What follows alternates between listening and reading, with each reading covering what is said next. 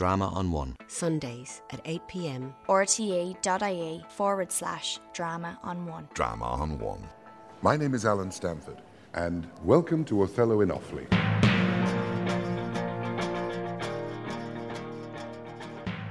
My name is Peter Macon. I'm originally from Chicago, but I live in Los Angeles, and I'm playing Othello here at the Abbey Theatre. My name is Marty Ray, and I'm playing Iago. Inglewood, Chicago, like south side of Chicago. We left because the gangs, Vice Lords, Disciples, gangs, they were encroaching. So it was really becoming difficult to get home. I used to have to take the city bus from third grade. The gangs would, recruit. So my mom, having the presence of mind and the fortitude of a saint, decided to move us 10 hours away north from an all-black world to an all-white world in the 80s in Minneapolis. And at the time, there were more theater actors per capita than there were in New York, so like you could make a living. So like I kind of grew up in a culturally rich period of time before, things started going downhill. I'm originally from Craigavon in County Armagh, and we moved back to Belfast in 1989, and then I left to go to London when I was 18, 19, so 98. 99. I trained at the Yale School of Drama, but I worked for about 13 years. I started working when I got out of high school, so I worked for about 13 years, and then I decided I wanted to take an acting class. So I went to graduate school at the Yale School of Drama, and then I lived in New York for a while, and then I moved to Los Angeles, and then I moved to Southern Oregon, and I was a company member at the Oregon Shakespeare Festival there for about 5 years. And I've just recently, about 3 years ago, moved back to Los Angeles. I trained at the Royal Academy of Dramatic Art in London from 1999 to 2002. I worked in London for the first kind of 4 years after I graduated. I kind of kicked around London for a while. Did a few gigs in Manchester and Birmingham, places like that. Always with it in mind to come back, and did in 2006 to do Conal Morrison's production of The Importance of Being Earnest at the Abbey. And that was me. I was back then. Othello is a champion for the Venetian army. Brabantio, goes from being a guy that invites him to dinner and wants to hear his stories about him, his travels and his life and the fortunes and like being sold to slavery and like cannibals and like wants to hear all these great stories. And then he steals off, literally, elopes with his daughter. He's the sooty bosom. He's the antithesis of what, it's not, it's great for you to come over and eat and tell your stories, but you can't marry my daughter. And I really wonder how that plays in a place like Dublin, where I guess a decade or so it's been, immigrants have been coming here and people settling here and, and what the feeling is. Generationally speaking, I know that I've been to like Prague and Budapest and places like that, and like young folks are very open. We're just like all of this. It's a generational thing. But the older people, they're like, "What are you doing here?" And I'm not sure if I find that to be the case here in Ireland or not. But I know that it's a generational, because it's like the young people don't know anything different, really, But like the older people know. Oh, there's one that's got off the boat. Okay, and like they're keeping track of the numbers, and it's growing. I know I'm being facetious, but I just wonder. So all these things I'm thinking about.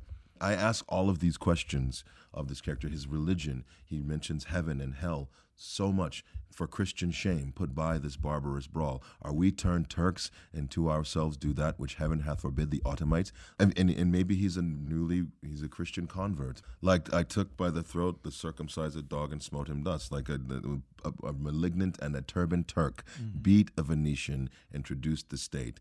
I took by the throat the circumcised dog and smote him thus. I killed this. So I killed myself. I killed an example of myself. So I'm asking all these questions as this guy playing this role. Iago has been the most difficult character for me to ever talk about, to be honest with you. He thinks that he has been overlooked for the position of lieutenant to Othello, and that the job has been given to Michael Cassio. He thinks that's been done. Iago thinks that that's being done because Cassio is better born than he is. And Iago also speaks to the audience. And when he speaks to the audience, he tends to concentrate on the idea that Othello has slept with Emilia, Iago's wife. He also claims that Cassio has slept with her as well. Iago is obsessed with sex. Yeah. The whole way through his language. He doesn't... I think his downfall essentially is his misunderstanding and his lack of understanding of platonic love. Right. He just doesn't recognise it. And he thinks that everyone who does anything for anyone has got some kind of a physical thing that they want, some physical sexual thing that they want from that person. He thinks that's what's driving everyone, because it drives him. This is the fourth time I've played Othello, and I was just sitting here thinking, I struggle with this play. I don't know if I like this play or not. Being on this side, I mean, I wonder what it would be like to play Iago. It's a tricky spot, because you have this man who's this great general. He's a military strategist. He has a great mind. I talked to a guy the other night. He was from Eritrea, and he was sitting in the front row. And then he said, I was kind of looking around to see if there are any other, brown people and what their experience would be like. I mean, and it really does. And in the way that our stage is configured is that they have people on the stage.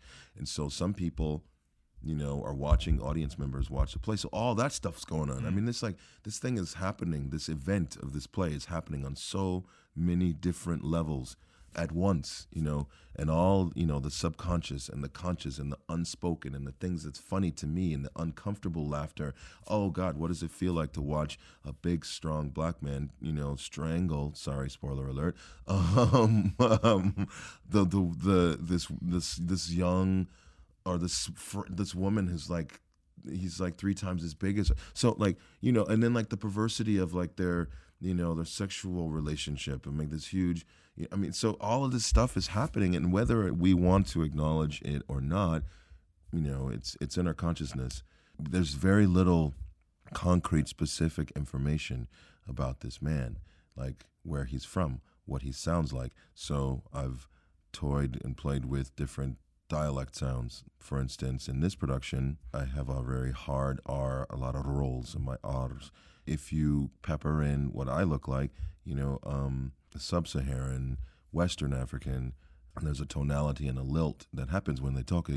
If I want to go and speak this way, but then it's like how much to temper that and tone that. So, I did a production 2 years ago where it was very like robust and big doublets and big swords, and so my very noble and approved good masters, he was very much this way. I struggle with this play because I was just thinking today, I was like, he says, and he finds out what's really happened, cursed slave, he says to himself.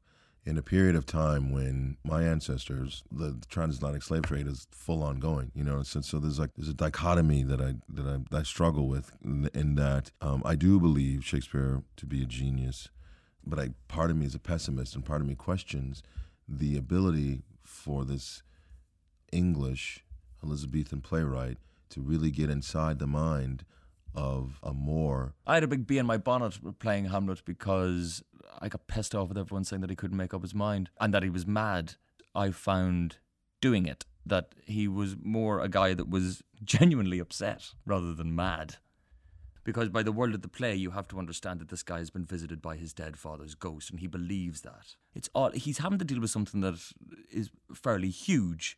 It's not indecision for the sake of fluttering around a castle and flowing black clothes or anything and going, oh me, oh my, what am I going to do? The guy is in a genuine quandary. It's a big deal, and he wants to do it properly.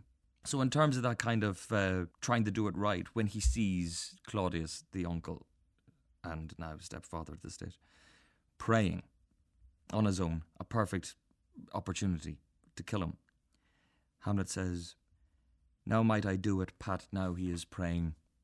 And now I'll do it, and so he goes to heaven. And so am I revenged. That would be scanned.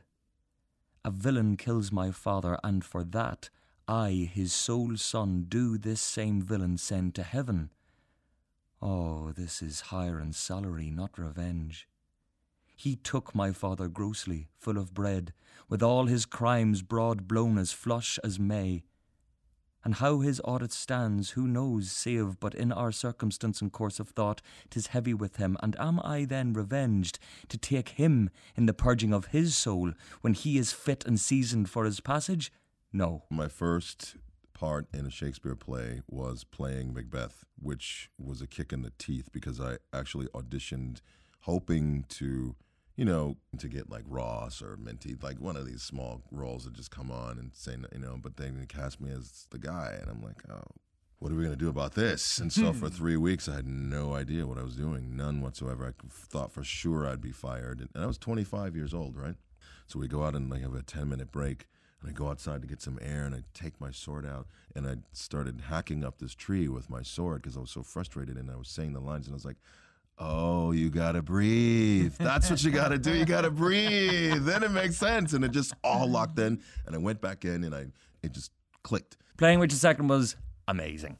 Richard II is like, for me, he's like Shakespeare's wrestling with the idea of a Hamlet. Just you see such echoes of Hamlet's self-assessment, his kind of work out what it is to be a man, to be human, in a way that really Elizabethan theatre hadn't fully experienced at all. So Richard's in Pomfret Castle, being left alone there in the prison. And he says, I have been studying how I may compare this prison where I live unto the world, and for because the world is populous, and here is not a creature but myself, I cannot do it, yet I'll hammer it out. My brain I'll prove the female to my soul the father, and these two beget a generation of still breeding thoughts. And these same thoughts people this little world in humours, like the people of this world. For no thought is contented, the better sort, as thoughts of things divine, are intermixed with scruples, and do set the word itself against the word, as thus, come little ones, and then again, it is as hard to come as for a camel to thread the postern of a needle's eye. I mean, I've done Much Ado About Nothing, and playing Don Pedro at the Oregon Shakespeare Festival. He's kind of a thankless role. Like, no one really cares about him. I mean, it's a sad, like it's not one of my favorite plays. I mean, I'm not really a fan of the comedies. I'm like, like Macbeth is my favorite Shakespeare play, but Aaron the Moor and Titus Andronicus is, I think, my favorite Shakespeare character, because he's just so unapologetically fierce, and like, he's going to bring down imperialism single-handedly. Well, with Tamara, being her lover and things like that. But I was just watching a little clip, the speech that he gives. I wish I could have done 10,000 more bad things. I've done 1,000 things. I can't misquoting, but I mean, I got to play that part at the Shakespeare and Company in Washington, D.C., and it's just like, he's just so phenomenal. I mean, it was just so great playing it in Washington, D.C., and like, George Bush was president at the time, and, like, just like this sort of imperialistic world of Washington, D.C., and like playing this character, and really, I'm gonna tear this, I'm gonna burn this whole place down. And it's not, I mean, and it's a reaction to Rome coming and, burning his world down and taking them prisoner in the beginning, and like sacrificing Tamara's firstborn son, I think, and Titus. It's so, I mean, it's a reaction to you stirred up a hornet's nest, and so he's really my favorite. I think more oftentimes for me, Shakespeare doesn't work on film, because I think the biggest thing about Shakespeare, the most exciting thing as a performer, is kind of experiencing a story being told to you via soundscape being the most important thing that's happening. I think visuals are second on the agenda when it comes to Shakespeare, and that the sound is actually more important. That the verse and the poetry and the choice of words, the choice of sounds, all that kind of brilliant use of language that he is a genius at, is what is our experience, whether we are aware of it or not. We are having a kind of an oral experience on our ears that is an emotional experience as well. And I don't know that in film that is appreciated by the people who are doing it all the time, because they get so excited about the visual possibilities. I mean, with Roman Polanski's Macbeth, I got really annoyed because all of the asides or the soliloquies a lot of times were just voiceover. And so you just like, so it just is, there's this huge void of the character working out, what they're going to do. And if it's just the voiceover and you just see their face. I mean, it's a filmic trick, but it doesn't do. It's not the doesn't serve feeling. The play. It doesn't. No. So ones that really work for me are Paul Scofield's Lear, the Russian Hamlet, and the Baz Luhrmann Romeo and Juliet, which is done in the 90s. There was something about the heat in those young men, the heat in the, obviously where it was filmed and everything, you could see the heat, but you could feel the heat in the language. And there's something very important, I think, in Romeo and Juliet, where you have a load of young fellas that are partying and are drinking, And as they say in Philadelphia, Here I Come, the blood's up and there's that heat. It's just kind of, oh, Jesus, anything could happen. And in that film, you really felt it. I think it works because they really paid a lot of attention to the camera was a character. You could watch that film with the sound off and still get the story. You still get you're right about the heat, the world that they created, like this sort of crazy futuristic, almost like otherworldly time, the cars, the design of the film, but the way that they would, like in the way that they edit it, like just that close up of "Do you bite your thumb at me?" And then like the camera's like and it like goes in, and it's like the camera becomes like this.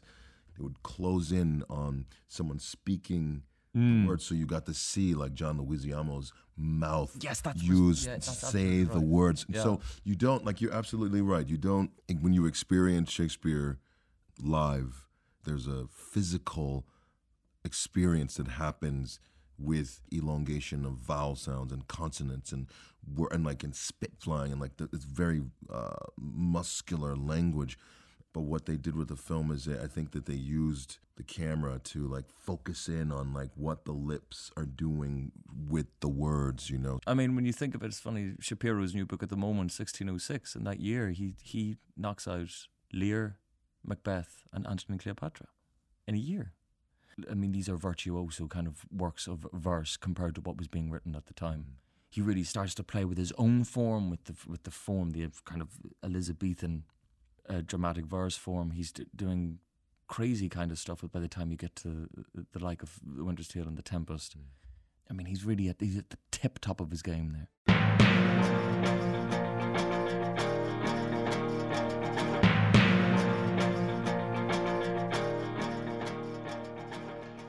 Drama on One. Sundays at 8 p.m. rte.ie/drama on one. Drama on One.